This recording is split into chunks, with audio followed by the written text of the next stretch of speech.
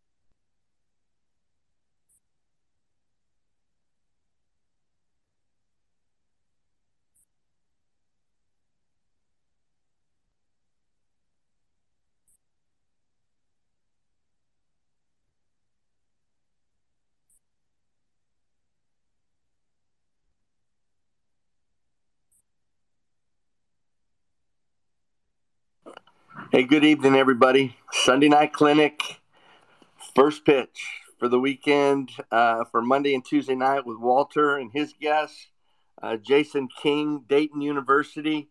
And then on Tuesday night, Jamie Penzino, the pitching coach at ETSU. I'm going to go over some ground rules here before we get started. As you guys, we always talk about it. Now, down at the bottom of your screen, as you guys can see, that there is the heart. If you like something that's being said, you can put the heart sign. You can if something said that it makes you laugh, you can go the laugh emoji. You can go the clap emoji. You can go the peace emoji. But anyone you feel like doing, if you hear something that you like, it's a way of showing Billy that, hey, that's good stuff, and it's always nice to see somebody say something nice. But we're at 5:58. In 2 minutes, we will get started. Look forward to it, guys. I'm going to let some more people get into the space, and then we'll get going.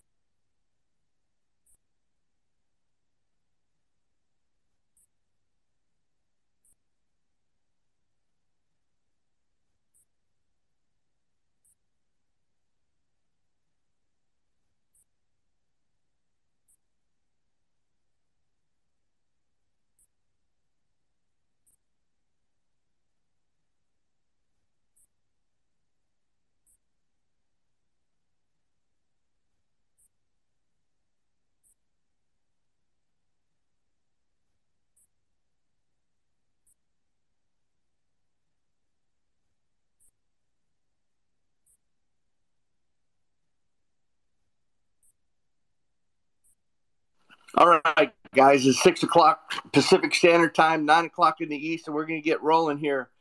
I want to welcome everyone to Sunday Night Clinics. As you know, we are a forum of positive, honest exchanges for the betterment of Athlete 911 players and families. And in cooperation with Masters of Baseball, our agenda is to help players all over the country in today's youth baseball environment. The conversation is positive information to help you. Our agenda is to talk to help players and families grow in our great game. This forum of baseball talk and sharing philosophies and beliefs is for the player, the family member, youth and high school, college coaches. It's a forum for all of us to grow as people and as coaches and as mentors. Tonight, we're lucky enough to have the LA Dodgers Director of Scouting, Billy Gasparino. Let me tell you a little bit about Billy before we bring Billy on and get his knowledge of the scouting world.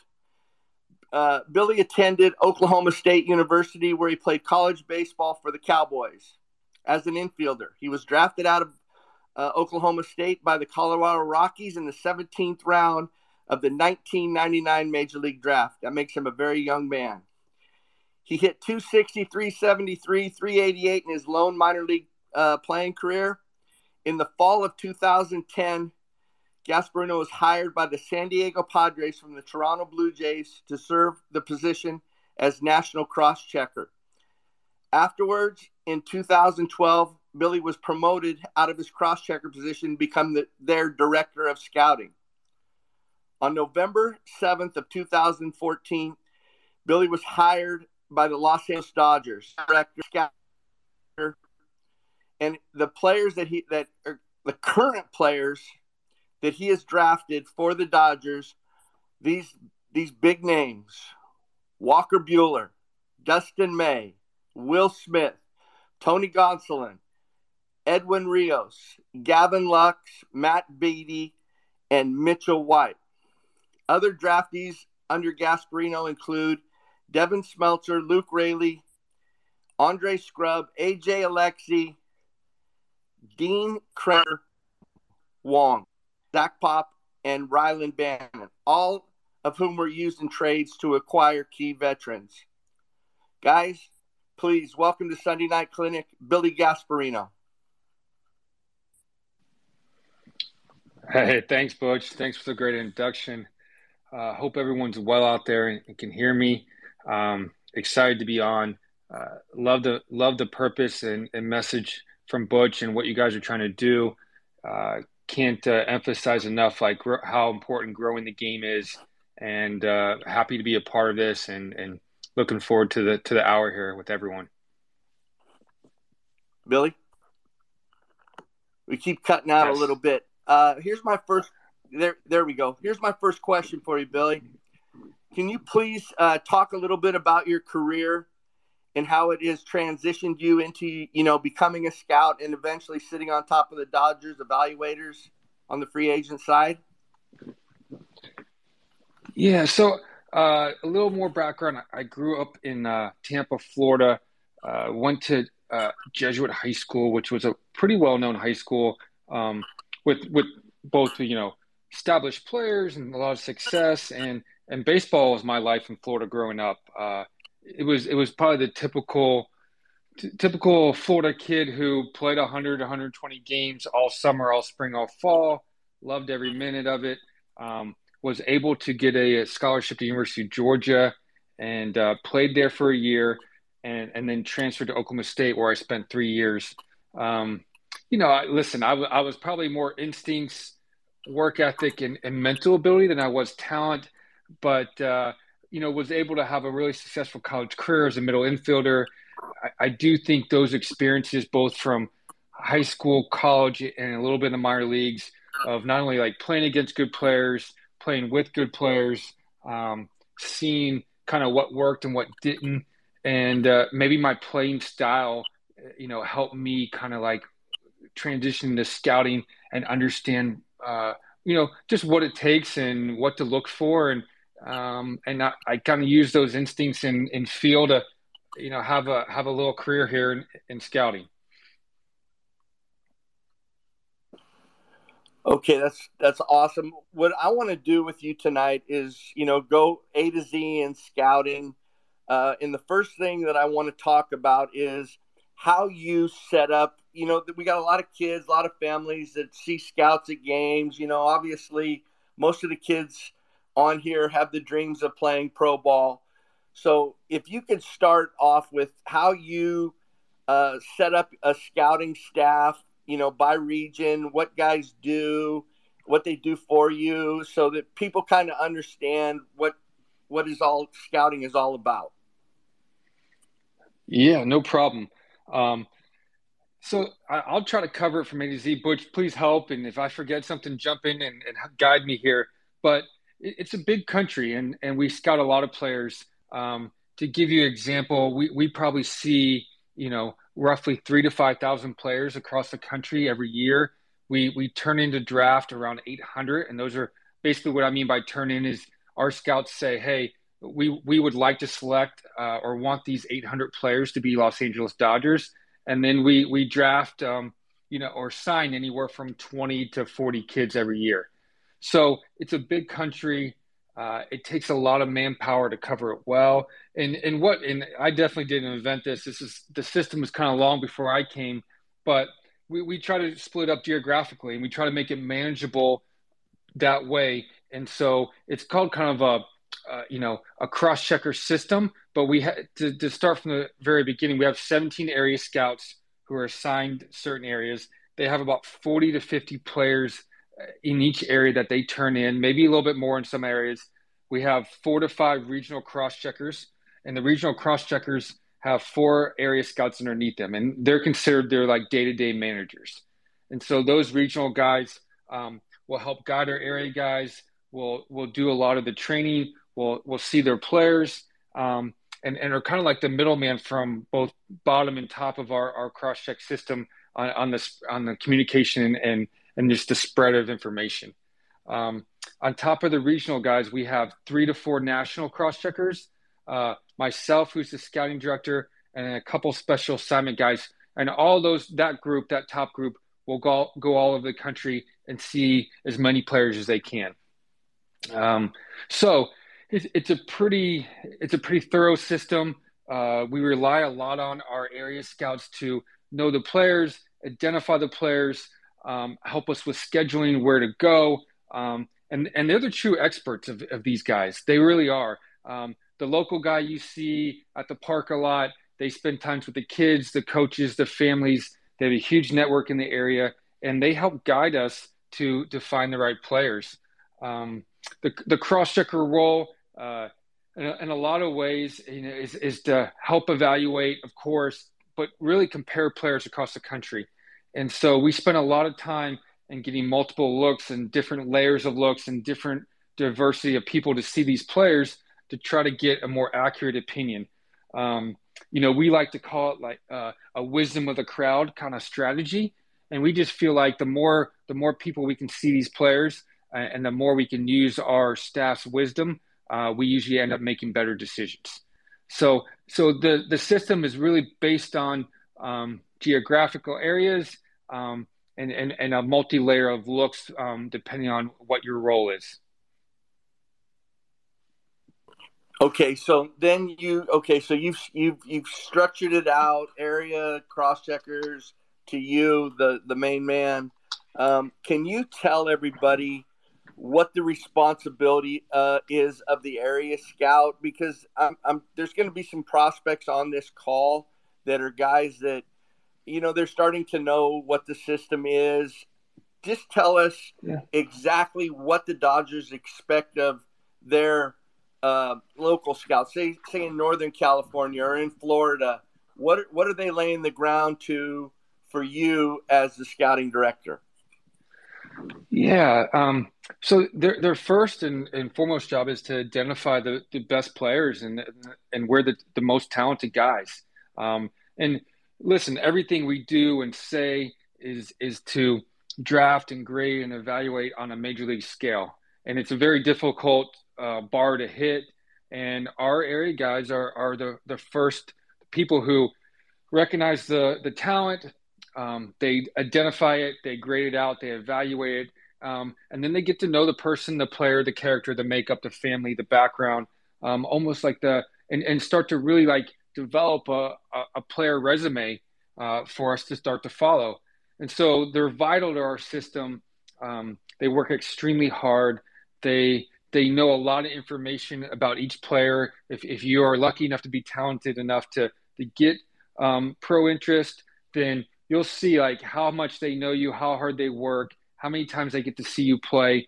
Our expectation, like I said earlier, is like they're the expert, and we rely on them to really provide an A to Z information or a file on each player, and really recommend who would be a good Los Angeles Dodger or who would be a good major leaguer. Okay, when you talk about who would be a good major league player, who would be a good Los Angeles Dodger, when you're looking at the reports from your area scouts, what do you want to see number wise? I would like you to talk about your numbering system. I don't know if the Dodgers are 20 to 80, but if you could kind of run down your guys' numbering system, and maybe so people understand what number does a player have to be in order for, say, a regional cross checker to come out and see them, and then to get you, the scouting director, to come and see them? Yeah, no, good question.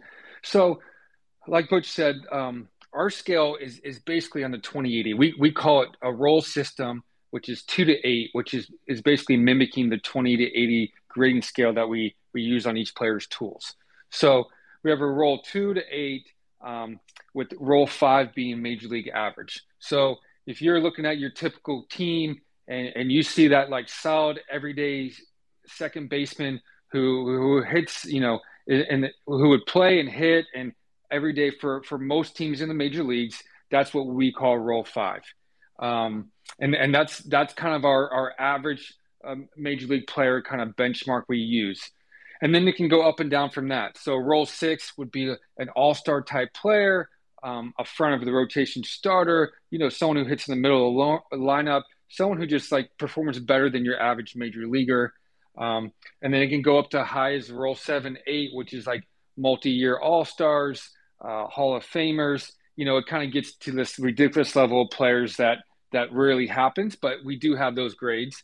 And then you go down the other way where roll 4 is your common like backup player, fourth outfielder, backup catcher, low leverage bullpen guy, maybe a fifth starter. These guys they are major leaguers. They're probably more at your bottom of your 25-man roster, but they are valuable and they do play in the major leagues. And then your role three for us is kind of like your typical like AAA up down guy or emergency level player who can fill in different spurts, but probably isn't good enough or skilled or talented enough to really be on a roster consistently. So we start there with that role system, and it's the basis of how we look at every player. And then we also in our system, the Dodgers, we attach a probability scale, which is poor, fair, good, and excellent.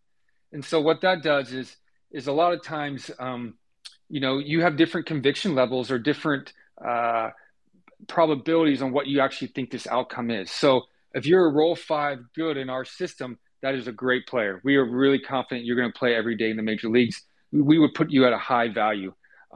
If you could also be a role six poor, and that might identify someone who has a lot of talent, who is maybe is more projection or more outward looking, what we call like future skills or tools. It could be more risk associated, and that kind of tells the story with like a role six poor. Another way to say it would be like a role four excellent. And this is the guy who we think is incredibly skilled, probably has a track record of performance, and is a really high probability guy to play in the major leagues, but probably as a backup level.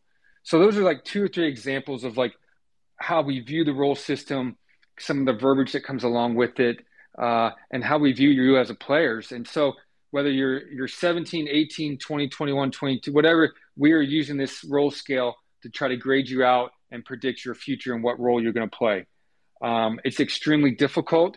And it's not exact, but it helps us kind of bucket and sort and start to filter out the talent. So we have a general idea of who we want to take and who we need to go see that spring. So really, we have a bigger staff in baseball. We don't try to limit our guys on who they want looks at. Our big saying is like, hey, we'll come see whoever you like. And that could be a 10th rounder, a fifth rounder, a first rounder. Obviously any kid or anyone who we have a high roll on, high probability or high what we call value on, we're going to scout extensively with multiple looks. So for us, if you get a roll five in almost any capacity on your report, you're going to get cross-checked from a regional guy, a national guy, a scouting director, maybe more, depending on how those looks go, depending on how much value we have on you. My guess, you would get, 7 to 8 people to see you this spring. So it's very extensive. It's not limited to any certain number, but that definitely will be a number or a role that we would scout you heavily and get multiple looks from not only cross checkers, but probably myself. That's awesome. Great rundown of that. Now, tell me this, and the people here that are on this call, when you talk about probabilities and you talk about, poor or excellent with either the 4 or 5 or 6 number, is makeup come into that probability also? Correct. We talk a lot about the physical evaluation, but we spend just as much time on the mental skills or the makeup character of a person. So our area scout will be, again, back to our area scout, who's the key cog in this whole machine. He will have to fill out a background report on every player. And it's a series of categories and questions that he's responsible to fill out. And in a lot of ways with multiple sources, that's telling us about, your family, what they do for a living, what schools you've attended, what coaches say about you, their interactions with you, how they think you think, like what you said to them, what they think how you think, their interpretation of your playing style, mentally. It's a long checklist of trying to figure out how your brain works and what values are important to you and how you treat people and what kind of character you are. This is a long, baseball is the longest development race almost in any sport. It takes a lot of time and effort to get skilled enough to play at that major league level. And it takes good character and makeup to do it from our experience. So we put a lot of effort in trying to identify that. Once in a while, if you're good enough or you're very high level, we also have a psychologist on staff who will not only test you but interview you and then fill out a report on what they think of your mental skills. So we have a couple different ways, objective and subjective, to do it. Makeup is probably the hardest thing we do to grade out, to evaluate. It probably is right up there in importance. And it's something you should be definitely aware of, because I think I think I think people are a little naive sometimes to how much time major league teams spend in this area. That's awesome. Can let me ask you this, Billy? When you guys go out and see players, everybody's trying to understand how they can get a major league scout to come see them. What would be some information or some advice that you could give families and players if they want to be seen by a major league organization? They're not in a big hub, or they might be in a small town and not many people know about them. How would you tell a kid or a family how they could reach out to get a hold of a major league team? Yeah, that's a good question. I mean, listen, I think and Butch scouted for a long time, and the way this thing's evolved uh, has been really cool to see. And I think again, stuff like this tonight or social media in general has made the spread of information faster and more available to everyone. And so it's a really good thing for players, because I think there's very few stones left unturned and very few players that aren't seen or heard about. And so I would, suggest, like, hey, the main focus is like on the field, like play well, show tools, show your athleticism, show your ability to understand the game. And then between coaches, scouts, social media programs, people will find you. The networks that people are involved with are really extensive.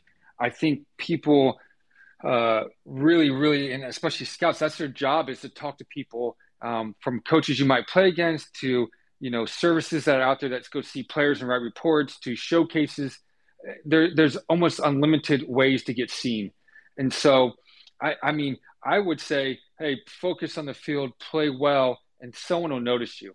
Now, a lot of it is, and Butch knows this as well, is like, our 2080 tool scale. Like, if you have tools, and this is like on a major league scale, whether it's run, throw, hit, power, whatever that strength is or that elite skill, if you have something elite, it will be seen and graded well and get you additional looks and attention. That's for sure. Billy, do you guys, talking about scouting and scouting high school players and scouting college players, is there a way you guys lean, or do you guys grade everyone the same and your thinking's the same for all players, or does it change when you get to a certain point in the draft and then signability becomes a question? Yeah, I mean, we on the front end, we definitely try to grade everyone the same. Like, we really work hard to like hold our standards to major league standards that are really high and hard to achieve. So we try to grade or scale everyone the same way, whether you're a high school, junior college, or college, whatever your age or eligibility year is, it's the same. Now, how the draft plays out can be a wide difference. When we kind of value, or when we look at a high school player, there's just inherent risk being that young, that we want the reward or the ceiling to be there to match. So in a lot of ways, our high school player that we're looking at is usually elite talent, with probably just normal risk due to age and unknownness of competition. And we think that talent or that ceiling to that player is worth the risk. So will view and kind of like search for those high school kids that like fit that bucket or that skill, that kind of like combination of talent and upside. I think as you get into college, it becomes a little bit more of, hey, performance driven, skill driven with talent. And so now we have some real objective measurables, through performance, to kind of help us understand who you are as a player, to value you, to evaluate you, and it basically can be more of a skilled performance type want need evaluation, that's a little different than the high school player. So there's kind of two separate ways we look at players, even though we're using the same scale or major league standard. And then as the draft unfolds, it just naturally, because the high school player has more leverage and has a college option in most cases, they just cost more money, where the college player costs less and are just more available. So, we prefer just the best players. A lot of times our drafts look really lopsided with college over high school based on just availability, signability, and our bonus pool money that we have to spend. So it can be a little misleading sometimes when we're like, well, we took like 90% college players, and somehow it's like, wait, you guys don't like high school players? We're like, no, a lot of high school players want a lot of money, and we only have a certain amount of bonus pool to spend. And so we have to pick and choose which ones. And sometimes where you pick in the draft really matters. And it can be like this whole, how do you use your dollars best, signability issues. And with the high school kids having leverage, it can just lean college heavy a lot of times.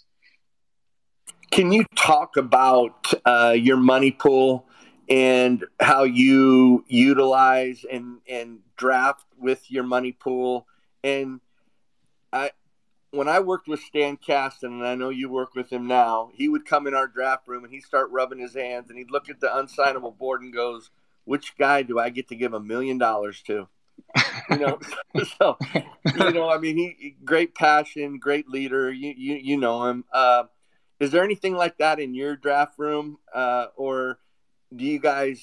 Is just all to a plan for the money you get to spend? Yeah, I mean, it gets a little complicated in that regard because listen, we're the Dodgers. We have a lot of money. If this was just unlimited, bonus pool, we'd go spend 30, $40 million on the draft and acquire the best players. But within the rules of Major League Baseball, they kind of try to make it a more level playing field, and we all get assigned a bonus pool amount based on our picks and slot values. So, if pick 1-1 is worth 7 million and pick 30 is worth 2.5 million, you get that assigned dollars to spend on that pick or player, or just overall in the draft.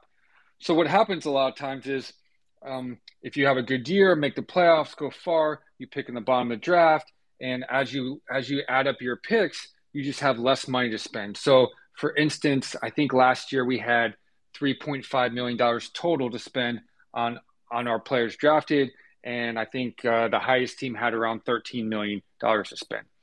So that does affect your strategy and what you can do in a lot of different ways. And so what we do is, our job is basically trying to maximize our bonus pool for the most talent. And that can go a lot of different ways. So as we set up our board, or as we look to how we spend our money, we come up with several different scenarios because you just don't know what player is going to be there, and which way the direction of the draft is going to go. And so as we value our talent and players a priority and line them up in order, we come up with scenarios of trying to figure out like the best way to spend our money. And sometimes that means overpaying for a guy. Sometimes it means underpaying for a guy. We feel like there's different tiers and cliffs of talent that we try to access, where we're willing to overspend, and other times where we're not. We want to underspend to save money for later. And it becomes as much of a financial jigsaw puzzle as it does a pure talent equation. And that's just what the bonus pool does. So, like, obviously, like, if our first pick, is $2 million and we had a $3.5 million sign bonus, we have 1.5 to spend on the next 20 picks. All right, go at it, boys. Like, how are we going to do it? Do we want to go another big ticket item and spend $1 million on someone? Do we want to go quality and spend, 10 to $150,000 guys? And so you can see like the extremes of how you can spend your money and what players you can access and sign, how much like signability comes into play and strategy comes into play. Now, let's talk about evaluation now a little bit, because, there's kids on here that play positions, and, a lot of times kids are out of position. What are you looking for in the catching position when you're sending your guys out to scout the catching position? What do a Dodger future catcher has to have part of his school skills? Yeah, so every position has kind of a priority skill set that we look for, and they're different for every position. So to speak to a catcher, which is honestly one that's evolved in a lot of different ways over the years, um, we prioritize athleticism, we prioritize receiving, um, and we prioritize power, and we feel like those three components are kind of a good starting block for any catcher that like succeeds in our game today. Um, and that might surprise some, like throwing, yes, is important. We always want like a hit tool skill, but we're looking for like athletes that can really stay at the position, body types that can stand with the grind of that position. We're looking for people who can like receive because it becomes so valuable of a skill at the major league level of just kind of like stealing strikes and helping your pitcher out. And then if you can hit with power, we feel like that's an added bonus to our equation. So those are like the main things. Now within those details of how your hands work, your setup, your flexibility, your mobility, how you think about the game, like how smart you are. Can you think of as a call in a game? All these little intricacies can kind of like add up to be in your benefit for that position. It's a really hard position. It's one we probably have the hardest time grading and evaluating. Um, we also like at times, just to give you an example, we have a catching evaluator specialist who'll go out and see our top 10 catchers because we think that piece of it is just so hard to grade and evaluate for the common scout. And that's how important that aspect of the receiving is for us. Now, that could change. Like the position has evolved over the last few years. There's talk of an automatic strike ball and strike system coming to play, which might take receiving totally out of the equation. And now it might be, all right, throwing's more important, and now it's all about bat throw because the receiving you can just sit back there and they just call the strikes based on the zone data, and that's very well how this could go. But that's why catching is so it's so complicated. The position's always evolving. What plays there has changed a lot in the last 10 years and probably will keep changing in the next 10. That's awesome. Let me ask you this. Kids they go to these, PBR, PG, Future Stars. They go to all these different events to get their skills evaluated. And you talked just about three tools for the position of catcher that you guys are looking for. So I'm assuming, and maybe I shouldn't assume, but you're probably looking for this three different tools at every position, and maybe some are the same. But what positions do speed need to be a necessary part of the position? Yeah, I think center field for sure. Shortstop, it becomes a telling tool to have just an overall like athleticism and ability to move. But I think center field and overall in the outfield, I think as teams have placed more of a premium on outfield defense, the speed component has become more important. Um, it's one of those tools that it's hard to find um, with the package of other tools, and we always are looking for it as like, hey, if this guy can run, it usually makes him a well-rounded player on both sides. It adds to his offense, and it creates like a base running dynamic that is undervalued in our eyes. So I would say center field for sure. And then next is all the outfield, and then shortstop, second base as like the next tier of where speed matters. Um, and Butch knows this well. He scouted for a long time. Like a lot of what I'm talking about is like even catching and speed or where it plays. Like listen, like our first and foremost is when we look is like, can you hit? Like hitting is the hardest thing to do in the game. It's been getting harder and harder every year with the amount of velocity and stuff that gets thrown at us. It might be the hardest thing in sports. So like it all does start with a hit, and so like I kind of avoided that because I'd just be repeating myself for every position. I'd probably start with hit. But besides the obvious of hit, speed or some of the tools I mentioned for a catcher, those other tools start coming into play at these other positions. What are you looking for in if you're going to break down at shortstop? Obviously, you just said it. Hit is the number one tool. what would be the second and third tools at shortstop? Yeah, I mean, I think, that's when the defensive skill and the arm strength come into play. And when we talk about defensive skill, it's feet, hands, arm, and what combination you have of those three things to play shortstop. And you can do it in different ways.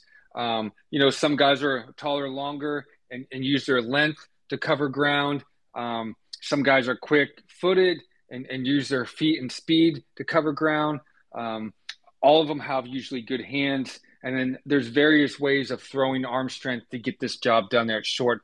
But they all have a healthy combination of those three things or those three skills, along with instincts, ability to read hops, and really just overall focus. I think one thing people forget about is just how locked in you have to be in as a shortstop to get off the ball in time, to read the bat well, to really position yourself.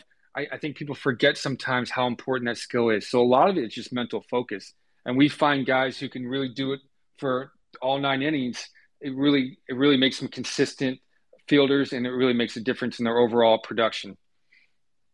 So what would you look for in the second baseman? I remember when I was with the Braves, I remember our guys were like, Mark Lemke doesn't have these tools and these tools. He can't do this. But Bobby Cox said, well, you trade Mark Lemke, then you're going to trade the manager because he's my glue in my infield. He can turn double play better than anybody.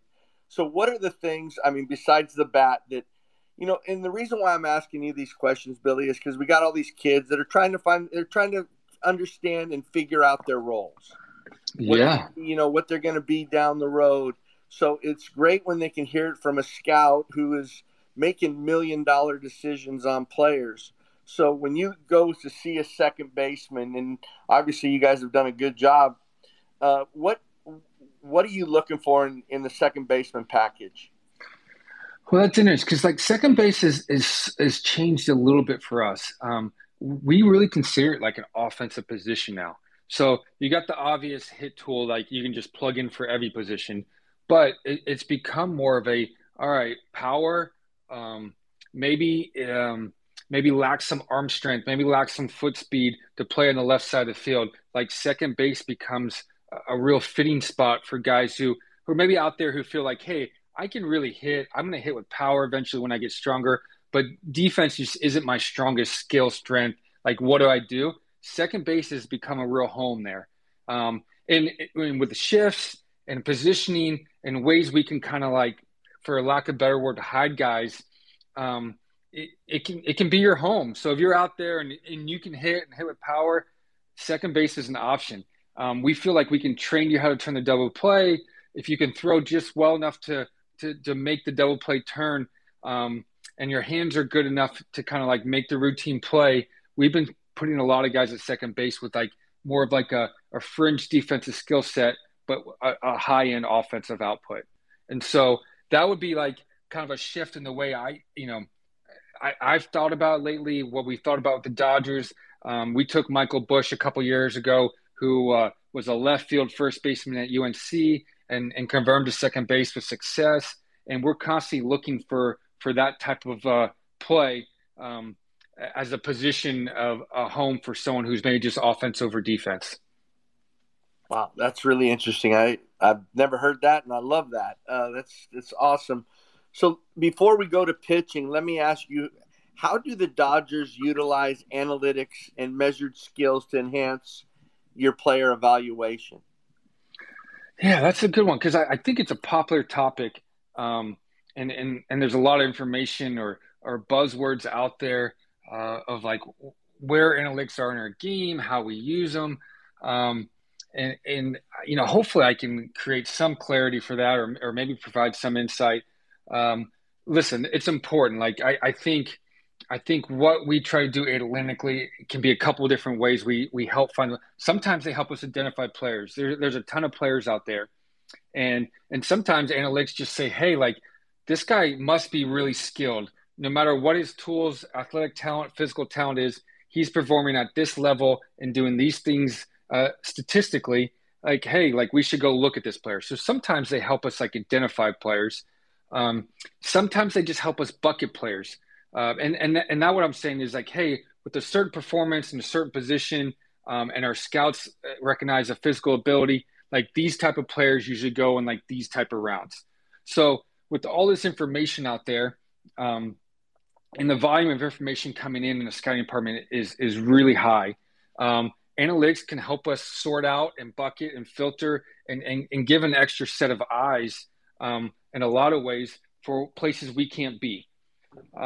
Another way it helps is it also helps on historical performance. So it can help us understand like the history of baseball. It may also help us like understand we can't be everywhere. So sometimes like a defensive grade, a run tool, maybe a pitch, it might help point us out like, hey, we only saw this guy once. This is some additional information to add to this player. Um, it can also like help us understand like strength of schedule, competition, who have they played against, um, their park factors. These are all ways to like understand the performance better. But make no mistake, like it's all about making good decisions, and we're always looking for guys who like, hey, like the players that match up both analytically and what our scouts see with their eyes. As many matches as we can get, those are the players we take most of the times because the analytics are a great, like, you know, basically a great checks and balance system that we use with the Dodgers just to help spur on thoughts, ask questions, verify what we're seeing, or maybe try to identify something we're not seeing. So it's a valuable tool. It doesn't control our decision making, but it's a valuable tool in that decision making process. Billy, how do you, obviously when analytics guys came into the game, they were different than scouts had ever seen. And they were making judgments on players through numbers and where scouts use their eyes and their guts. How have you taken both sides of the staff and make them exist with each other? Yeah, it's been a challenge, and I give our guys credit. I think we're blessed with um, a lot of talented scouts who are smart, experienced, and are always continuing to grow. And so I think our scouts been lucky enough.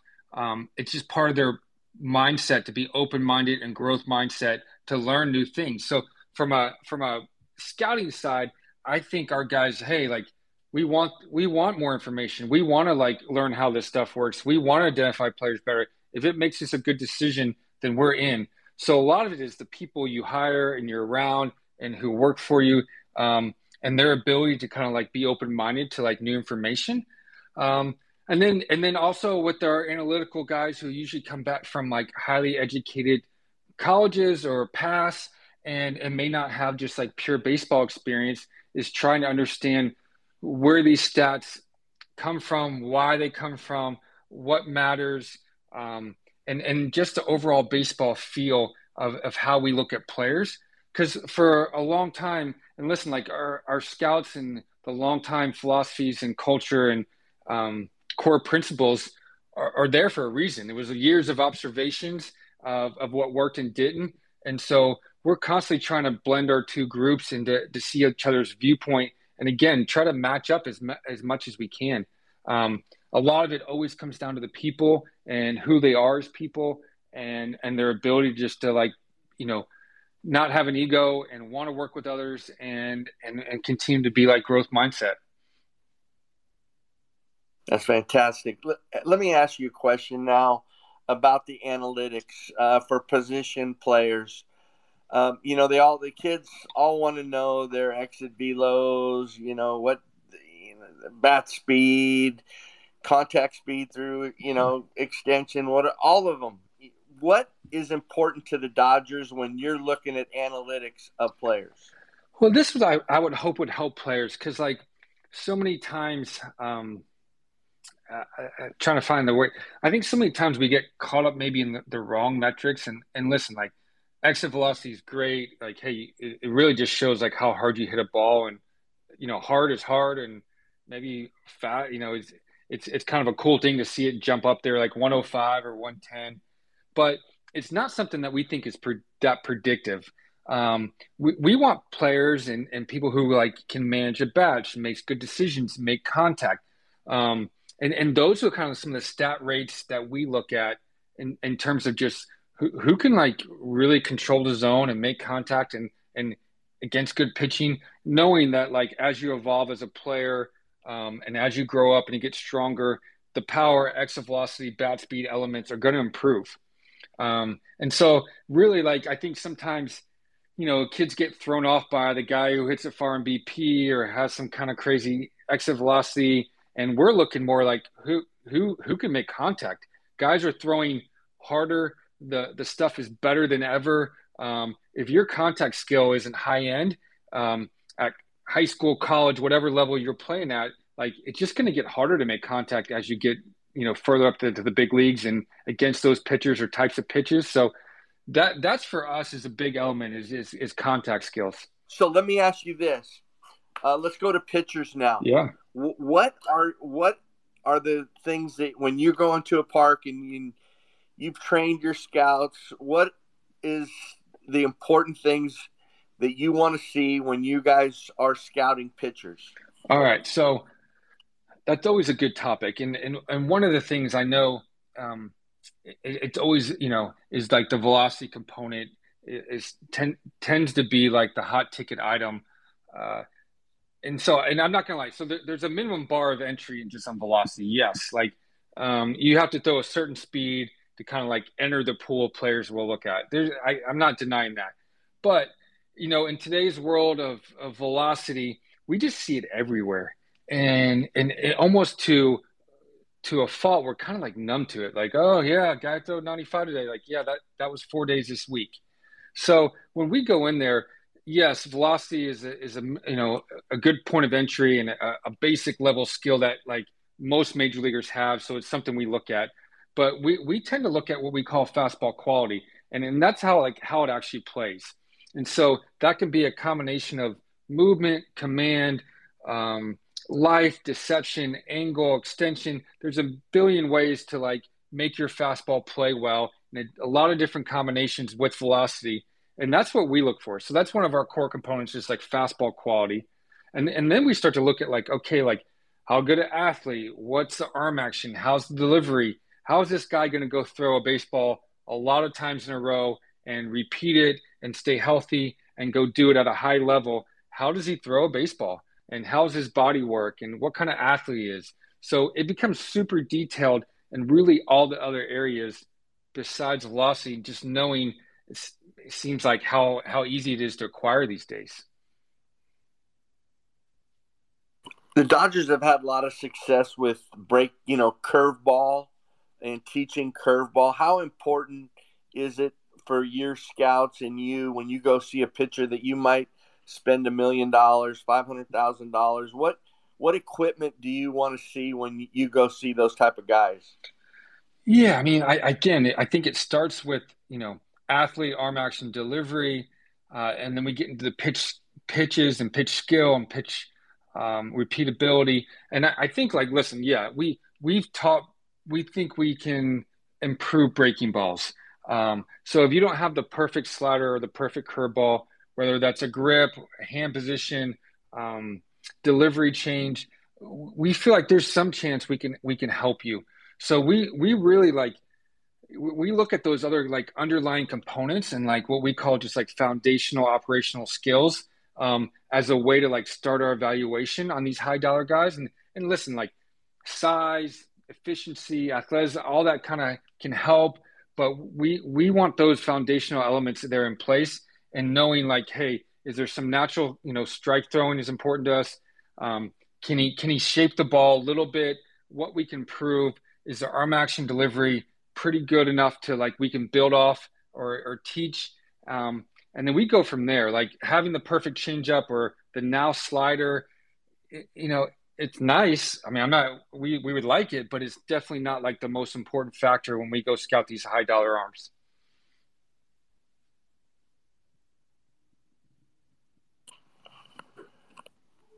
Are you there, Yeah. Billy? Okay, sorry. I keep this microphone I must be in a bad area, and I'm at home. So let me ask you this: when you let's talk about you a little bit and you setting the tone for your scouting staff. What would be a great compliment to you if one of your employees said about you? I mean, what are you trying to accomplish with your employees? How are you trying to lead them? And what do you think makes a good leader? Yeah, I mean, listen, like I'm blessed because I think we have a super talented staff. Um, I get the most reward and excited about the quality of people they are, though. And when I get the compliment of like, and luckily enough, I get it a lot. Like, hey, your scout came into our house and was great. He explained the game, explained Major League Baseball. He took our questions. He treated us with respect. He had insightful information. We just loved him. Like he's a good person. Like that's one of the highest compliments I can receive about one of our people. And so it does. It starts at our very top with like our leadership of you mentioned Stan Caston, you mentioned Andrew Freeman. They set the tone of just like the quality of human being, and that filters down throughout the whole organization. And so something we take a lot of pride in is just being good people. And again, like I think probably some of the mission or message you're on is like growing the game, helping kids and families, along with hopefully drafting great Dodgers. And a lot of these people like they have a couple core or similar skills. Is their growth mindset, they're open minded. They love baseball. They're passionate about players. I think one of the things we demand is liking players. It's important to see the positive in people. I think they usually have like really good critical thinking skills. There's a lot of situations where you have to read the kid, the game, the opponent, the situation, and make a judgment on. And so, life experience, critical thinking skills, um, being open minded, all kind of lead into like taking in information and processing it well. And so, a lot of our guys, we work hard on kind of those skills, not having any predetermined biasness, just going to the field and really trying to take in what you see and make good judgments off it. Um, so like those are some of the skills that like make a good scout. I still think the quality of human is extremely important to us. And I hope anyone listening or who interacts with our scouts kind of gets that feel because we care about you, and we care about the game. Now, we got about 10, 15 minutes left, and there's just a couple more questions I'd like to ask you. Can we talk about a draft room now? I mean, that's the one question that I always get when I'm out there when people hear that I was a scout. What's your draft room like? And can you talk about what the Dodgers do, how they set up their board, and what's the main concentration in your draft room? Yeah, I mean that's a great question, and it probably would take hours to explain, but I'll give you like the quick summary. I mean, we basically, because it is a draft and it's almost like picking teams on a playground, we go through and we try to have an order system of like putting the players in order of how we would take them. Um, and it takes a lot of work, and it's a year-long process to build up to this final 10 days of putting a draft board together in a room, with probably like 20 to 25 people now. For us personally, we include a lot of different departments, from our strength and conditioning to player development to analytics to our scouting group, to try to get as many different lenses on those players and kind of be able to like answer any last minute questions.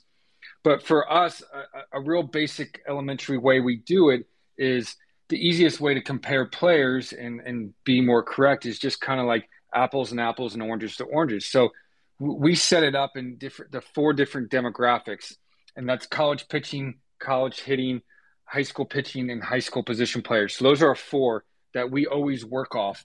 And because they're similar, they're easier to put in order when players are similar. And so we start there, and using our role and our probability and our value system, we have different tiers and buckets of talent that we just try to put in the orders of those demographics. And then whenever we feel really comfortable about that order, then we blend or combine together to get an overall order. So we'll do that, and we'll probably put a 75 players in exact order. and then we'll leave it to the next probably like 100 players in their demographics, knowing that the draft is going to take care of so many of these players, and ultimately we're going to have a decision in the fifth or sixth round on a very different looking board between those two different demographics with the leaders of each group. We also have like another board that kind of like compares skills or specialty skills or tools or assets that we put in order. For instance, it could be like you mentioned, speed. All right, who are the plus runners out there? All right, what's their order? Who are the best curveball guys? What's their order? So we try to like look at it from like a bunch of different angles, group them all together in a bunch of different ways, and then knowing that hey, some of these players other teams are going to take, if we can get our roughly our first 75 in the right order, our next 100 in the right demographic order, we're going to probably take care of about our first 10 rounds and feel good about. And a lot of it is as much prep as you can do before on the front end, the less like last minute rush decisions you make during the draft. Because like anyone but you've experienced who's been through a draft room, it goes fast. Like because again, you don't know who's going to get picked in what order. You have to make quick decisions on new information. And so as much as you can prepare for that, the kind of smoother the decision making goes. Okay, let me ask you something outside of the draft room now.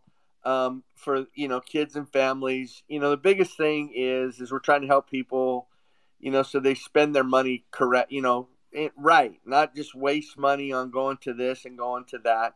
So if you're a pro player, yeah, or potential pro player, and your dreams and goals are in playing in Major League Baseball, what areas would you recommend kids to be seen in the summer? What would you tell them are the events that the Dodgers really scout and go to during the summer?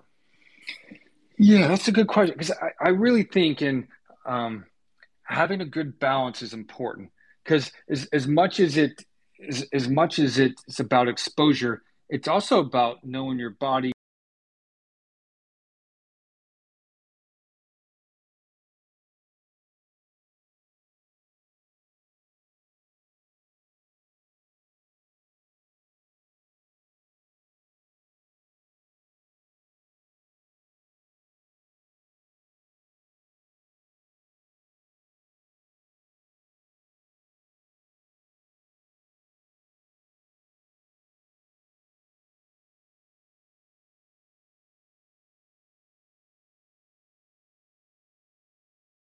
getting stronger, improving your skill.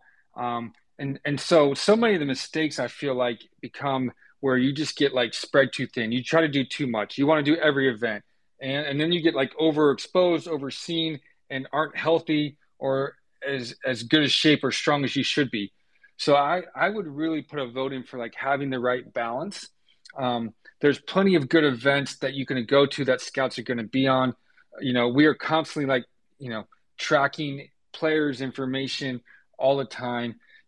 East Coast Pro, area codes, the July 4th tournament, PDP. We're going to see you find you Jupiter in the fall, like Arizona Fall Classic. There's so many opportunities and showcases and ways to set up different events that, I would pick a couple, attend them, get seen, and then really make sure you just work on yourself and skill level and your strength and conditioning because it's a long year. You play a lot, and you just don't want to do too much. Trust me, like there's tons of showcases, there's tons of opportunities to get plays. Just be selective and don't pick too many. It's probably more about that than picking like the exact ones. That's great information for these people. Let me ask you, this is my last question of you for the night. I just want to tell you how much I appreciate you coming on here and answering these questions so honestly and candidly. My last question for you is this. You had a son who played baseball, and I don't know your family extensively, but I did see you at an event in Arizona, I think, one time, and your son was playing. If you could give players and families advice, what advice would you give parents and players that are going through this baseball process trying to reach their dreams? Yeah, I love this topic, and I love talking to people about this because um, I just want it should be fun. It should be enjoyable. Like usually, if you're getting pro interest, you have a very good college offer scholarship in place, and you're going to have a good path either way. My suggestion would just be enjoy it. Like really sit there and enjoy it. You know, really focus on getting better every day as an individual, but also like winning and winning for your team and playing for your high school and being around your friends and trying to accomplish something as a team is still like the ultimate goal. Um, and not getting so caught up in like the rankings, events, where you need to be, who did what. It's a little bit of like controlling what you control, focus on what's important, um, and having some balance in the whole process of just enjoying it and not putting too much pressure on yourself. Like it's a hard game. The outcomes are usually out of your control, and you just want to have some enjoyment and fun with it. And scouts notice, like, listen, like you can't hide. Butch knows well, like, being genuine and who you are. You just can't hide from us. We're gonna witness and observe you and talk to so many people. You can't really fool us. So the better way is be yourself, enjoy it, work hard, have some fun, and try to win some games and just like take it step by step and not get too forward thinking or too caught up in rankings or something that just like is out of your control. And I know it's hard. Social media, the downside of like having it in your face all the time, can be frustrating. But that would be my one, kind of rant, I guess, is like enjoy it, have fun. It should be it should be like I love playing this game, and I got a lot of good options ahead of me, and I just want to like get better and win some games for my team, and it should be that simple. That's awesome. Billy, I just want to thank you for the time you spent with us here tonight. This Twitter space will be available on our podcast at Masters of Baseball. So people that missed it tonight, they can hear you, and great job. And just want you to know how much I appreciate you coming on. Thanks, Butch. I love it, man. Thanks for having me. You guys are doing a great job. All those players and families out there, keep working hard and good things happen. Thank you. Thank you.